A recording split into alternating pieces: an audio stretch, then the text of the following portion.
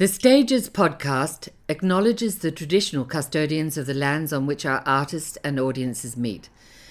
We pay our respect to past, present, and emerging elders. We acknowledge the important role that art has played on these lands for thousands of years and feel privileged to work alongside artists continuing the creative practice of one of the oldest surviving cultures in the world. Hello, I'm Peter Ayres and you're listening to Stages, the podcast that converses with creatives. Then the next block further down there was the Royal, then the Prince Edward was right opposite the Royal, then the Savoy. And we used to get fined if you were late for the half hour and fined for misbehaving on stage. Just for God's sake, do it better. Sometimes that's all you can say. But when you've gone through that, you do get a lot of ego. And you go out there knowing that the one thing that's different every time is that audience. I didn't wake up until I was in emergency. I was around the world of actors as a child. Crawfords were needing a casting assistant. No business plan, no concept, no training. It's not something you could do now. Went to school on Friday, got on the bus on Saturday, auditioned for the show. They said, "You've got the role." I never went back to school again. Thank you. I've enjoyed being here talking about my favourite subject. Ego in check, me. Yeah, it's a date. It's a date. Hello, I'm Peter Ayres and welcome to Stages. Welcome back to Stages if you're joining us for another time. Of course, it's the podcast that talks to creatives about their craft and career, and I'm delighted that in today's episode we feature entertainment icon and trailblazer Carlotta. Carlotta is an Australian cabaret performer and television celebrity. She began her career as an original member of the long-running Les Girls cabaret show, performed entirely by heavily costumed males, which started in 1963 in purpose-built Les Girls building, which stood on a prominent corner in the heart of Sydney's King's Cross. Carlotta rose through the ranks of the show to eventually become the show's compere and its most famous member. Les Girls and Carlotta soon became a must-see attraction for visitors to Sydney, and the show was popular with visiting international celebrities. Since then, she has become an iconic part of the Australian queer and mainstream landscapes, appearing in a host of stage triumphs and as a popular personality on television. Carlotta returns to the stage in Trevor Ashley's Christmas panto, Moulin Scrooge. The annual entertainment is a much anticipated indulgence on Sydney's theatrical calendar. This theatre foray follows a triumphant turn for Carlotta earlier in the year, performing in Priscilla, Queen of the Desert, at the Star on the Gold Coast. We cannot wait to have her back on the boards in Sydney. Like Dolly Levi returning to Harmonia Gardens, it's so great to have you back where you belong. Carol, how lovely to see you. Lovely to see you. And you're in a dressing room. We're doing this in your dressing room at Moulin Scrooge. Yeah, mind you, it's a lot better dressing rooms than what we used to have at Les Girls. Well, I'm going to say, you've spent a lot of time in dressing rooms, haven't you? I have, darling. RSLs, the Leagues Clubs, Opera House, you name it. And some of them weren't really dressing rooms, were they? Tents. Yeah. Caravans. Cool. And now you've got a whole dressing room to yourself. Yeah, so I'm sharing it with the dressmaker, but who fixes all the costumes occasionally, but it's great. Yeah. All the boys are in next door. How do you like to set up your dressing room or your space when you're working? Well, I'm a Virgo, darling. I've got to have everything organised. As you can see, look, all my costumes are hanging in a neat row, and my bench is a lot neater than a lot of other people's are. Right. You don't bring photographs in or anything like that? No, I don't do any of that anymore. I used to do that years ago.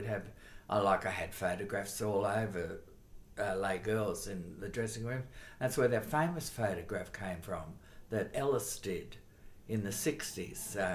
Carlotta's a piss pot in the Star. Simone Troy wrote that on the mirror, the Greek. She signed it the Greek, God bless her. God rest her soul, I miss her terribly. Oh, a legendary talent, wasn't she? No, darling, her timing was wonderful. She was, she was a bit of a prodigy on the mic. And this is what I admire about Trevor. I admire really good talent. Yeah. I got good praises for this show, which I was very, very honoured about, because I was a bit nervous doing musicals. I got good praise for doing Cheryl in Priscilla at the Star earlier. But this one,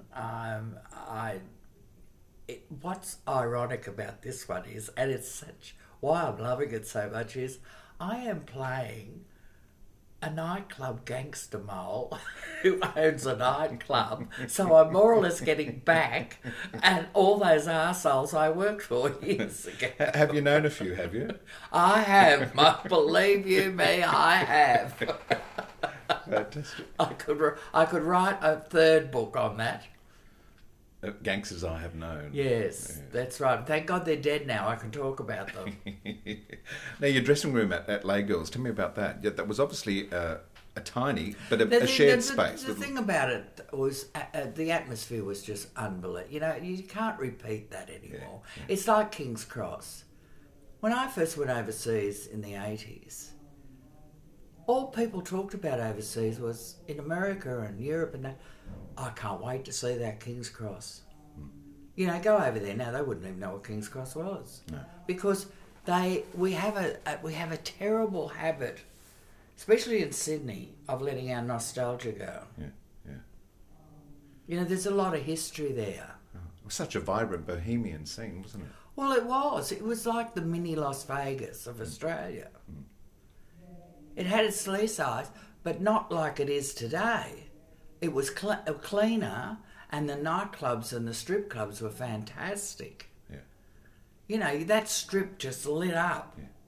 You know, for nearly till 6 o'clock in the morning. It certainly was a mini Vegas, wasn't it? All those neon lights. Oh, it was. Yeah, the personalities and characters. Yeah, and you'd see the leftover people at 5 o'clock in the morning at the Hasty Tasty, that famous hamburger joint. Yeah. We didn't have those Lebanese kebabs in those days. But the Bourbon and Beefsteak, of course, an iconic venue. Oh, and, you know, that was sacrilege what they did to that. Yeah. You know, they should have kept the bottom and built around it. Yeah. Because that was a tourist mecca. Yeah. You go there any time of the day or night and run into somebody you know. That's right. Yeah. Or not know. No, that's right. And you'd soon know them. That's right. Yep. It was fun. Carlotta is your professional name. Where did that come from? Lee Gordon named me Carlotta. Lee Gordon was a big promoter who actually started the drag queen shows off in Australia. Right. Because he started off with 6 of us. He's an American fellow? Yeah, yes. He was... I think Lee was born in America, but he lived here. He's the first one to bring out Judy Garland and all those. Yeah. Betty Hutton he brought out at the old stadium down at Rushcutters Bay. They'd take the ropes down. It was the first round, and that's where they performed. Wow. Because we didn't have those big entertainment venues. Well, not the big picture theatres. Were picture theatres then. They didn't put shows on in there. We had Her Majesty's Theatre, but he put a lot of them on in that round.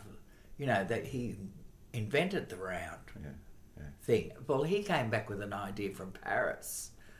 He saw the Carousel in Paris, and he said, I'm going to open up a show. And he said, I was doing something to the Latin Cross thing. I was 16, 17. I mean, when I first started Les Girls, they had to sneak me up the back stairs, do the show, and then I'd have to piss off home. Right. Because I wasn't allowed in the room with the alcohol. Right. Licensing laws. Yes. Yeah. So he's the one that called me Carlotta. And then I saw the Betty Davis movie years ago when she played Maximilian's wife, Empress of Mexico. And she went mad in a madhouse. I thought, oh, that's typical. When I think back of it now, that's me, gone mad. If I'd have stayed at Les Girls much longer, I'd end up in an asylum. But you know, Carlotta, you have now become an Australian icon. I mean, as much as Don Bradman, Kylie Minogue. Look, I've never been into self-adulation like that. I did the other night I hadn't been back to Sydney for a while, and I was out at the Oxford Hotel, and these older queens, a bit younger than me, came up and they said, oh, Carlo, if it wasn't for you. But that's a load of shit. It was only because I was out there in the public. Right. and I was known, and I fought for it. You know, I'd say my piece, especially when I was doing Beauty and the Beast and that in those days. And of course, I did fight the cops years ago. Yeah. You know, and I did fight that the kids got better money. But you had to do that. You know, I had to do that. But I really, look, I was so honoured when I got an AM, but I said when I got it, there are a lot of other people that deserve this as much as I do, because they don't get the recognition because they're not known. Yeah. You had the profile, which I had the profile. allowed you to be in the public eye. Yeah, so, you know, but I'm great. Don't get me wrong. I'm grateful, but I'm not one of those people go, oh, you know, I've met too many prima donnas in this business. Yeah. I've seen them come, I've seen them go. The Cross is obviously your spiritual home. It is sort of now. Now I'm not so much, darling. Yeah, yeah. I don't know. You know, when I came down the couple of weeks ago, and I've got an apartment right on the harbour, and I had a tear in my eye because that's what I miss most. The harbour, because I was born on the harbour. I was born in Balmain. Yeah. When's the last time I played down and the jetty, and all flooded back memories of me fishing and all that. And they're big container wharfs now. You know, they're going to have a hard time putting the ashes under there when I go. When's the last time you were in Balmain? Oh, I was there when the last time I was in Balmain was when Prue McSween was writing my book. So you went back to visit some yeah, we old went back, haunts? and it's like everything shrinks. Have you ever noticed that when you go back to your childhood? Absolutely. Everything's a lot smaller. And I thought, I sort of remember this being larger, probably because I was smaller. Oh, yeah, I absolutely agree with that. You go home to visit Mum. And everything. And the kitchen. Is the kitchen really this tiny? Yeah, I thought, oh my God, I'm in Hobbitland. Did I really live in that small house? Yeah, you did. You're back in Sydney to do Trevor Ashley's Mill on Scrooge. Yes. It's not the first time you've done pantomime, though, is it? You had a big hit at Kinsella's with Cinderella. No, not me. That's Simone. Was it Simone? No, it wasn't Simone. No, it was at the Taxi Club. They did The Wizard of Oz. Right. No, it wasn't. It was Alice in Wonderland. At the Taxi Club? At the Taxi Club. Oh, it was so clever. Right. No, I never did a pantomime before. Weren't you in that production with Ronnie Arnold and... Oh, Cinderella, no, yes. Oh, that sorry. one. God, you've got a better memory than me. Yeah, Ronnie Arnold played the stepmother. And Beach was played by... he used to run the Purple Onion. Candy, Miss Candy? No, it wasn't Candy. Beatrice, with tall... I forget his name. And you mimed the voices and Maggie Kirkpatrick was the ugly sister with me. That's right. And Tony Lamont did voices. voices. And Tony Lamont and Jeannie Little and all them did the voices. Yeah. But Maggie Kirk and I were live. Yes. And it was so fun. Ronnie Arnold was the ugly stepmother, who was brilliant. Oh, but that was torture, that show, because I had to do all their makeup every night for them. You know, to get the cartoon. That was when Les Girls moved to Oxford Street and was next to the Picture Theatre in the old Greek building. You know, they had the movie house there. Yeah. And you went at the side and you went downstairs. Les Girls was downstairs and I had Carlotta's room upstairs. So did Les Girls continue for a while after the... Les Girls continued for a while, and then they moved to... because Sammy Lee died. Right. And Reg Boom's son took over, who was... anyway, couldn't run a nightclub if you asked me. And took it up to... Eric Dare ended up buying it. Yeah. Buying the Les Girls off Terry Boom. And they moved it to Oxford Street. And we did the Opera House. Mm. And then the Carousel opened, where the old Les Girls room is. That's where Juanita Nelson got murdered. And all that business happened at the Carousel. Because a lot of people get confused, you know, they're like, I used to get people ringing me up saying, oh, You must have been there when I said, no, I was in Oxford Street, darling. Lay Girls had moved. You know, they get confused because the Carousel was the same sort of show. Right. Lay Girls show. Yeah. But it was run by a guy called Jimmy Anderson, who was a gangster. And different cast. Different cast, yeah, totally different cast. Yeah. And we did the Opera House, and we worked up there, and then we did the pantomime downstairs. And then Lay Girls continued a bit, and then all of a sudden, after all that business with Juanita Nelson and all that, they all left. Lay Girls went back to the Cross. Right. A time when you could really say anything you wanted to in the vein of comedy without being penalised. It's sad that political correct. I'm not a great believer in political correction. I think it's ruined. Us Australians, we could laugh at one another. Yeah. We it's never a got offended. self-deprecating humour too. It was, you know, and I think that's one thing I love being an Australian, because we have that sense of, a lot of countries don't have it. We have that sense of humour where we can just take the mickey out of one another, and we never got offended. Yeah. You know, but then it all sort of turned around, and oh God, I hate it. Absolutely hate it. It's ruined our country.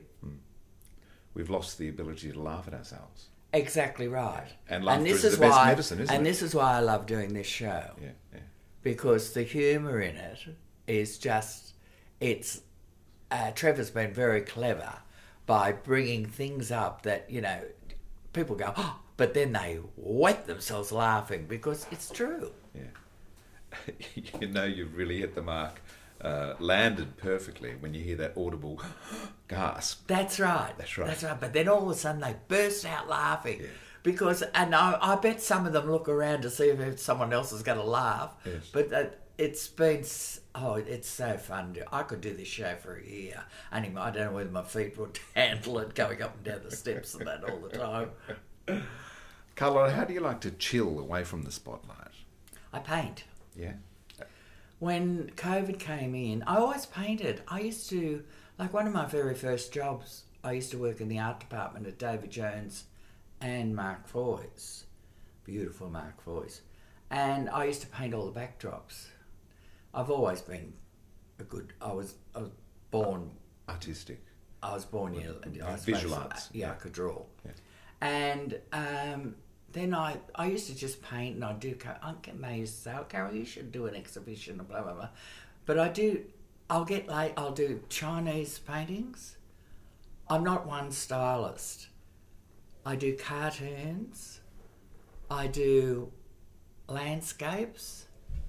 I do still lifes, which I'm not too good at. Right.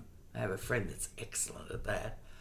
But I'll try anything because I'll get bored with doing one thing. So anyway, when COVID happened, I was about to start a tour around Australia with, I started singing live.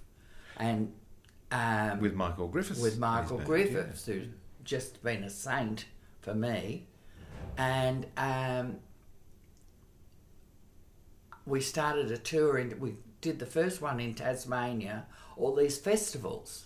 Because all these festivals started, you know, the Adelaide Festival, and I did them quite a few years. But we were touring, it was about the third year after doing it, we were in Tasmania and COVID hit, and got to the airport and they said the tour's cancelled. So all the lockdowns started. And I came back, and then of course I couldn't get any money from the government because I was over the age, you know, I was getting a part pension. And I thought, oh, well, I've started painting. And I started putting them up on Facebook. Yeah. And everyone was going, oh. But I was doing like, I did a lot of the Taxi Club with the drag queens drunk at the... A lot of portraits. Yeah, portraits. Yeah. Portraits Beautiful. of queens and things. And I did a great portrait of Jeannie Little. Yeah. And everyone started, and then I did somebody's dogs and cats, and then people were wanting to buy them. Yeah. So did that come as a surprise? It did. So Dominic from the Wilkes Gallery in Paddington. He said, let's have an exhibition. He said, Carol, they're talking about your paintings. So I went down and of course COVID, I couldn't get down there, but Craig Bennett from Studio 10, I was doing Studio 10 at the time, he opened it up for me. For some reason I couldn't get down for the opening anyway. Next minute I get a phone call say, there's red dots on everything, everyone's buying them.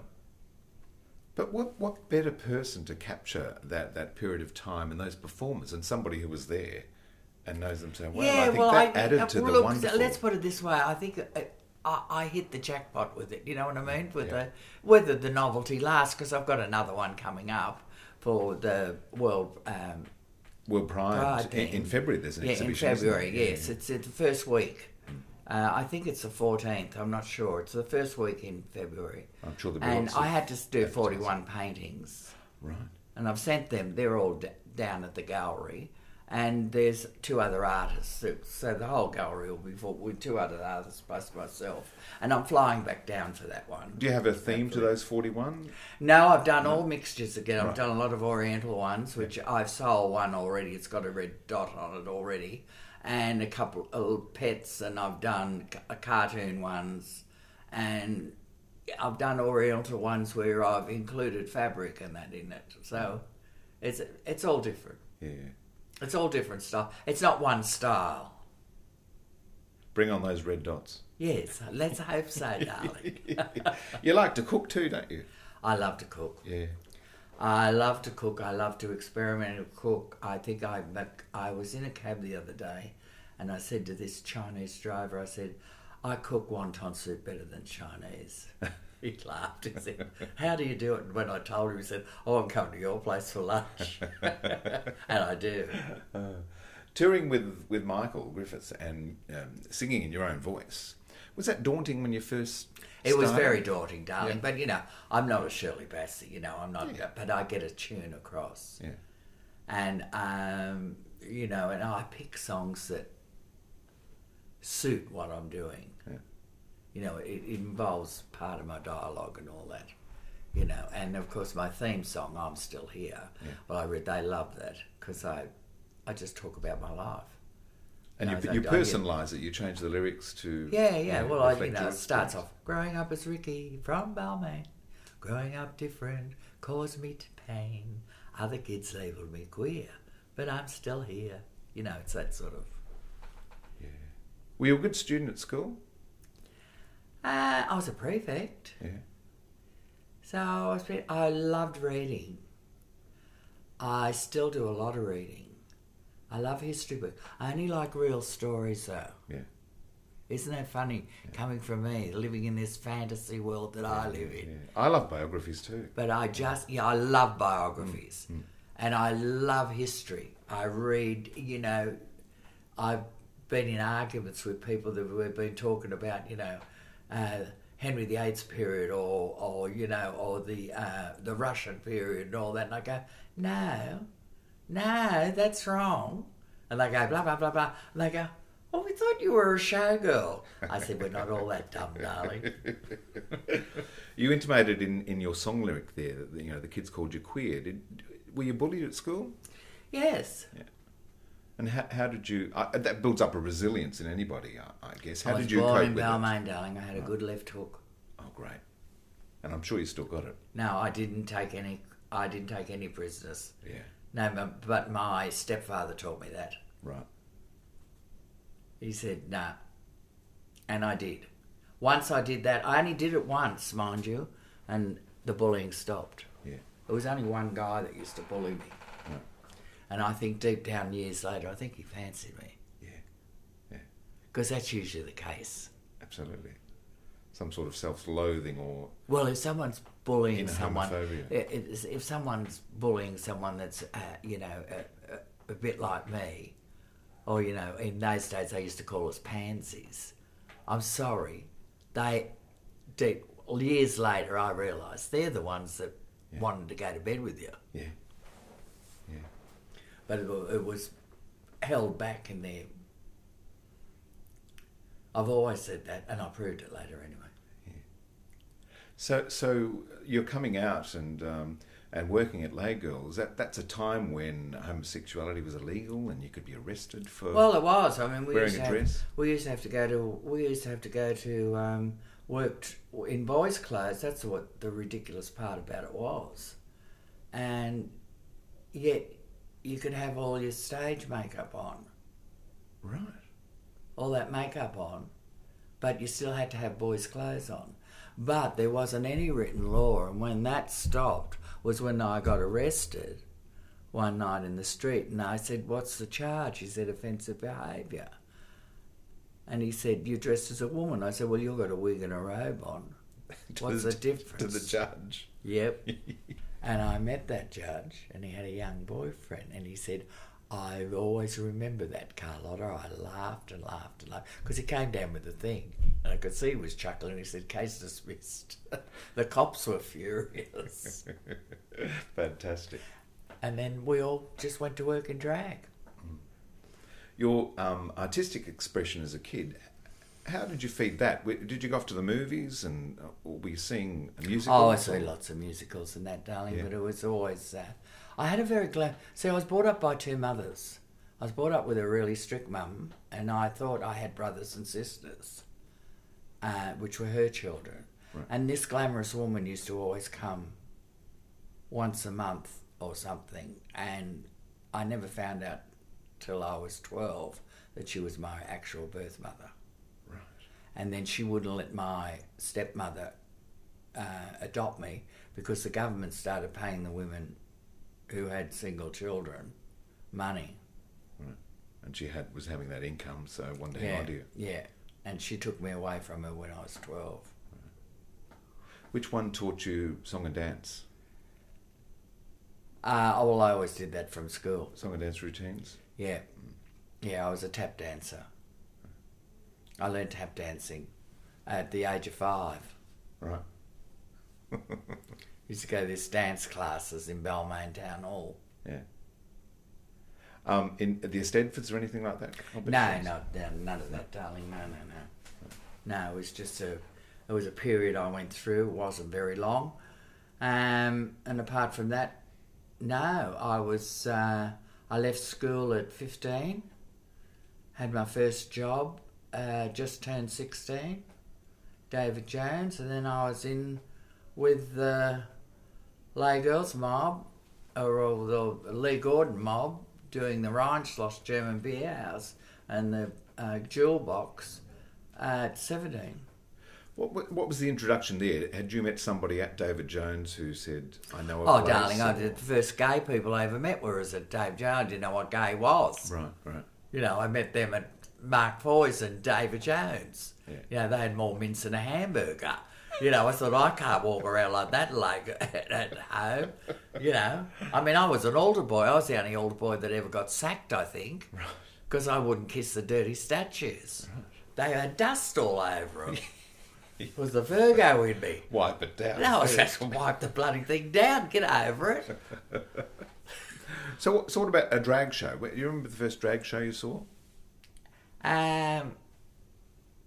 Us. Right, so at Lay Girls. Oh, no. I saw the Kiwis. That was a touring group, was Yeah, it? that was a touring group. Yeah.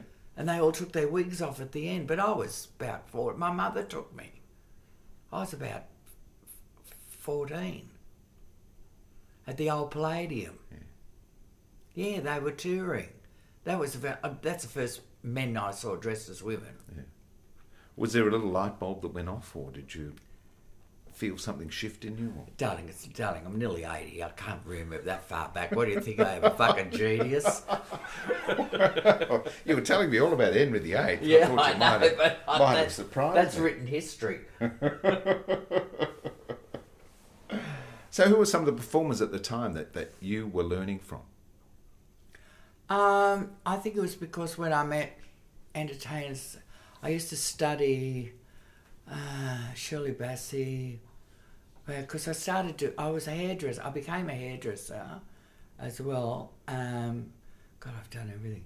And I did some wigs for Shirley Bassey, Carmen McRae, Dusty Springfield, and I used to watch their performances. Right. And so actually watching female I studied them. performers, yeah. No, I studied them very much, and I studied timing from stand-up comics like Norman Erskine and that at the Latin Quarter. Yeah. And what was his name? He used to do American. He used to speak on the telephone. It came out here. Oh God, he was a kinky bastard too. Stan Freberg? No. He was famous for doing this telephone thing, but because Sammy Lee'd bring a lot of American entertainers out. I met her as a kid and all that, you know, but after a while you don't get that impressed with them, believe you me, when you get to know them personally. Some of them I loved. I mean, the best entertainer I ever worked with, and I was doing showgirl roles at Checkers. I used to walk through with all the showgirls. I'd come from Dennis Wong and have me coming down the stairs because I had the tits. I was topless and the beautiful big feather headdresses like in Vegas. Yeah. I parade on the stage. And he had Bobby V work with me, and I did the Barbarella strip.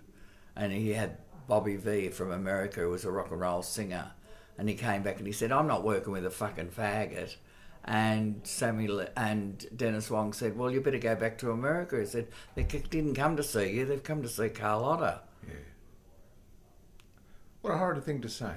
Yeah, and then they brought in Shani Wallace from Oliver, the movie. Yeah.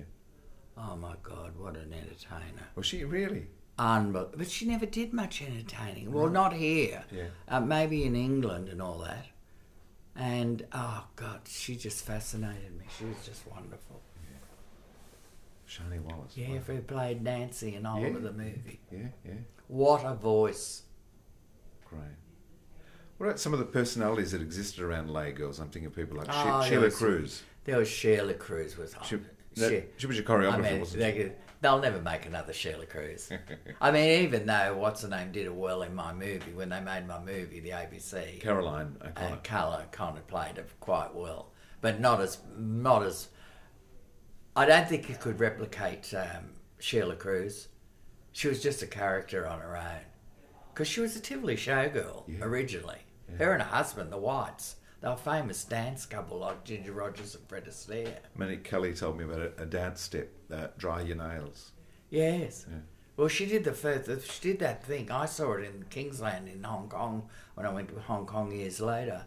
And she did this thing where they had a motor car on stage and the hood opened and all the girls were dressed as spark plugs, and they went up and down, up and down, up and down. Then they came out from behind the car and the lights went out and they had fleet on the bottom of their tap shoes and all the sparks were going. That's brilliant. She was so clever, Sheila. Yeah. We called her the prop queen. She had, though, I laugh, we used to do live sketches in the middle of the show at Lay Girls, and she'd love a prop. And there'd be a waiter with sandwiches, but instead of making plastic sandwiches, she had real ones. And you know, one day we came out and the rats had got into it.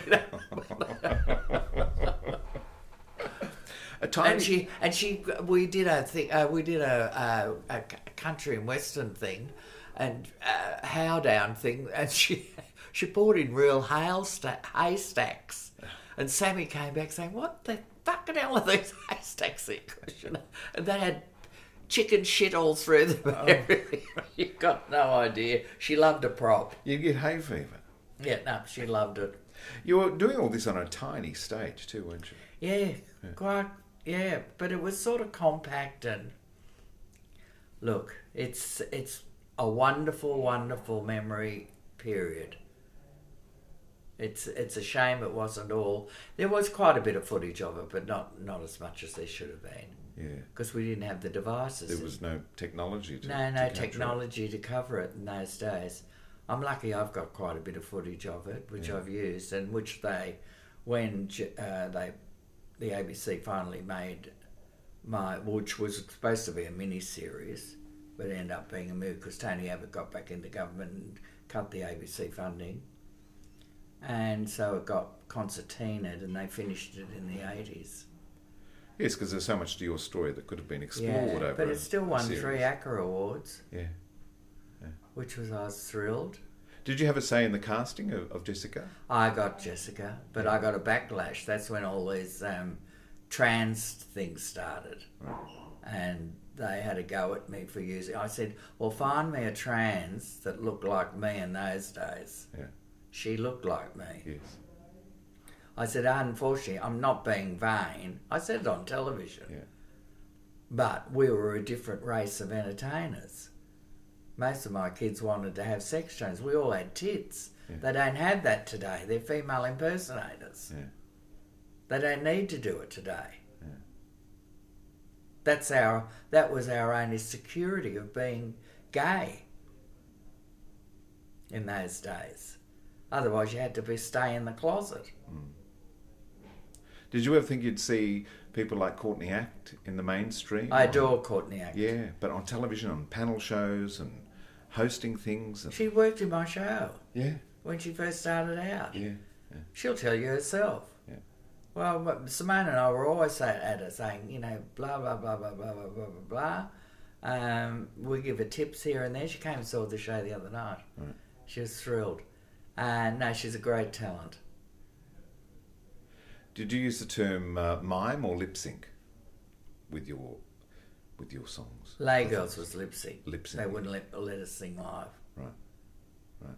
Holly Brown sang quite well. She went to America and she left Lay Girls. I wish I'd have done it earlier, but unfortunately I didn't. I didn't start doing it till, 15 years ago. Tell me about lip syncing. You write out the lyrics, I suppose, and learn the lyrics of the song. No. We all got different methods of learning it, darling. Right. I'd learn it by playing it all the time. Yeah. Or on headphones. Yeah. That's how I learned it. I never wrote it down. Yeah. No, just... and learning to breathe as you're... No, my first acting period was number 96, and that freaked the crap out of me because I wasn't... I think I could have done a few more movie roles, but I wouldn't have been any good. I'm flat out learning scripts because I tend to ad-lib. I can't help myself. You're keeping it spontaneous. Yeah, well, you know, it's... Who did you play in number 96? I played Arnold Feather's girlfriend. I was the first trans in the world to be in a soap opera. Right. Yes. Andrew McCarty found that out. You've done a few firsts. Oh, probably. I always say sometimes in my show, I've been around since they built the Egyptian tombs. I was the floor show. Right. Cleopatra followed I can see that, yeah. Mm-hmm. When you open a show, whether it was Lay Girls or, maybe Priscilla earlier in the year, or this one, Moulin Scrooge, your shows with Michael Griffiths, do you have a routine or a... Yeah, I mean, we rehearse. Yeah. But then I'll come up with an idea of what I want to do and how I do it. Sometimes I use film footage. Sometimes, I tell a story or something or other. The last show I did I called it I'm Not Dead Yet, Darlings. And I had this wig on, done more of an old lady look and pearls around my neck, and that was the poster. And I said, Not Dead Yet, Darlings. I just, most of my stories are based on my storylines of my life. Are you superstitious in the theatre when you're working? No, I don't believe in superstition. Right. I think that's a load of crap.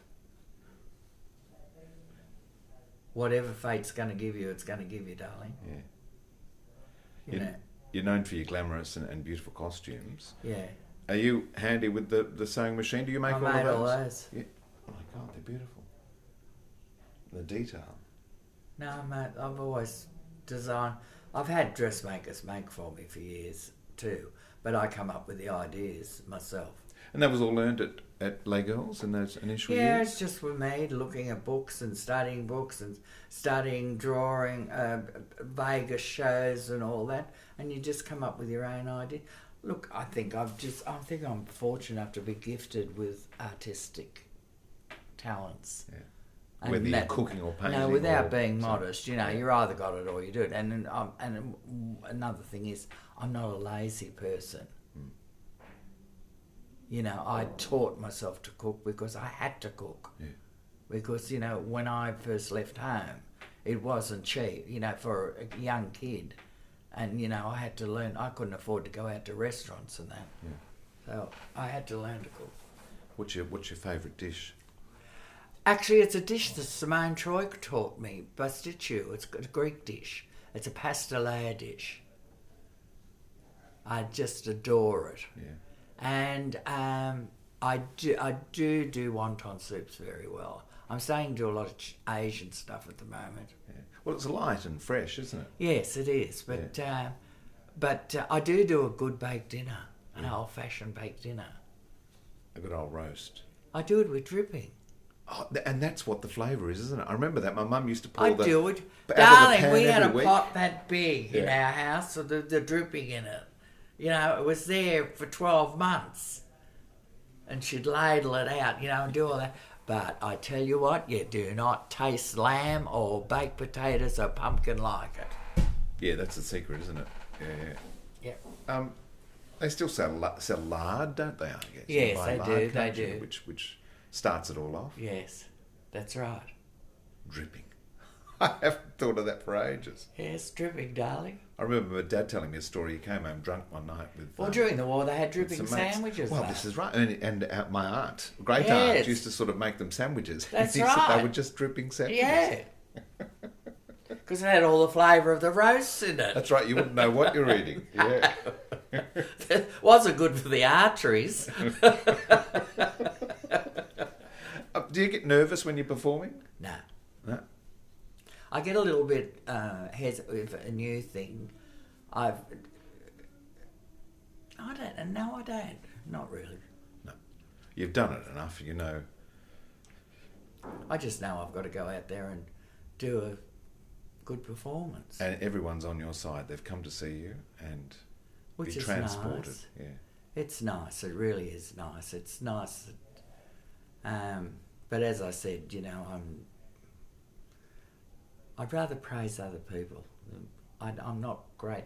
I'm not good at receiving gifts. I'm a giver. Everyone always has a go at me. Oh, why are you giving that away? Why are you giving that? I said, well, I can't take it with me, can I? True. But that's the way I am. Are we allowed to say what age you're about to turn? I turn 80 in September. Next September. Do you feel 80? No. I hope to get to Mum. Mum was 94 and her sisters and all that. I think there's one sister still alive, 102 or something. So it's in the genes? It's in the genes on the mother's side. I don't know who the father's side is. Right. All I know is he had Nordic blood because I've got that carpal tunnel thing. Not carpal tunnel, but the Nutripon contracture in the hands. And that only comes from Vikings. And it jumps generations, and none of it's. I've done my mother's tree.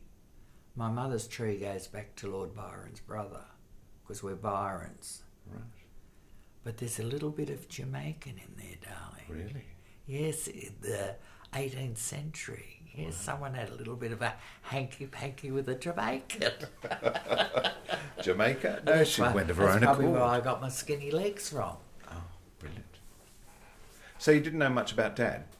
Never knew him or Mum. I don't think Mum knew who it was. Right, okay. She was a party girl, darling. She was a very glamorous, but, she used to dance with all the R&R at the Trocadero during the war. Right. I was born in 43. Right. And when I found her all her old albums and that, there she is with a roll at the front and there's sailors on either side of her. And I went, all right. That's where I probably took after her. Turned into an old mole myself. A party girl. Yeah. Carla, it's been lovely to chat to you over this time. People can see you through December, the 1st to the 18th, at the Seymour Centre in Trevor Ashley's Mill on Scrooge. Darling, that man's a prodigy. Yeah. He really is. Who do you play in the show? I play AstraZeneca, the nightclub owner. Right. I play Saton's mother. Trevor's mother. Oh, I'm seeing it this week. I can't wait. I can't wait. So a guaranteed belly laugh all round, I'm sure. No, I'm a big fan of his. That's why I was thrilled when he asked me to do Priscilla. Yeah. Because he was your director then. No, but I said I only want to do it if I can play Shirl. Oh, that was a bonus then for him, I'm sure. The dream sequence was like a dedication to me. It was fabulous. Because, Priscilla's basically based on me. Yeah. The character of Bernadette. Yeah. So they've asked me to do that at Mardi Gras this year. What's her name, the other one? Had the son. Cindy Pastel. They want us to do it together. They want her to do the 80s and me the 60s or something. That'll be good. Well, there's no sign of slowing down That's then. 12 o'clock at night, darling. I said, have you got an alarm clock? You'll have to have a nap. Yes. Well, Carlotta, thank you, and have a great time with My Moulin pleasure, Scrooge. darling. Carlotta stars as Astrid Zenica in Moulin Scrooge from December 1st at the Seymour Centre in Sydney. In the heyday of King's Cross, there was one place that really put it on the map.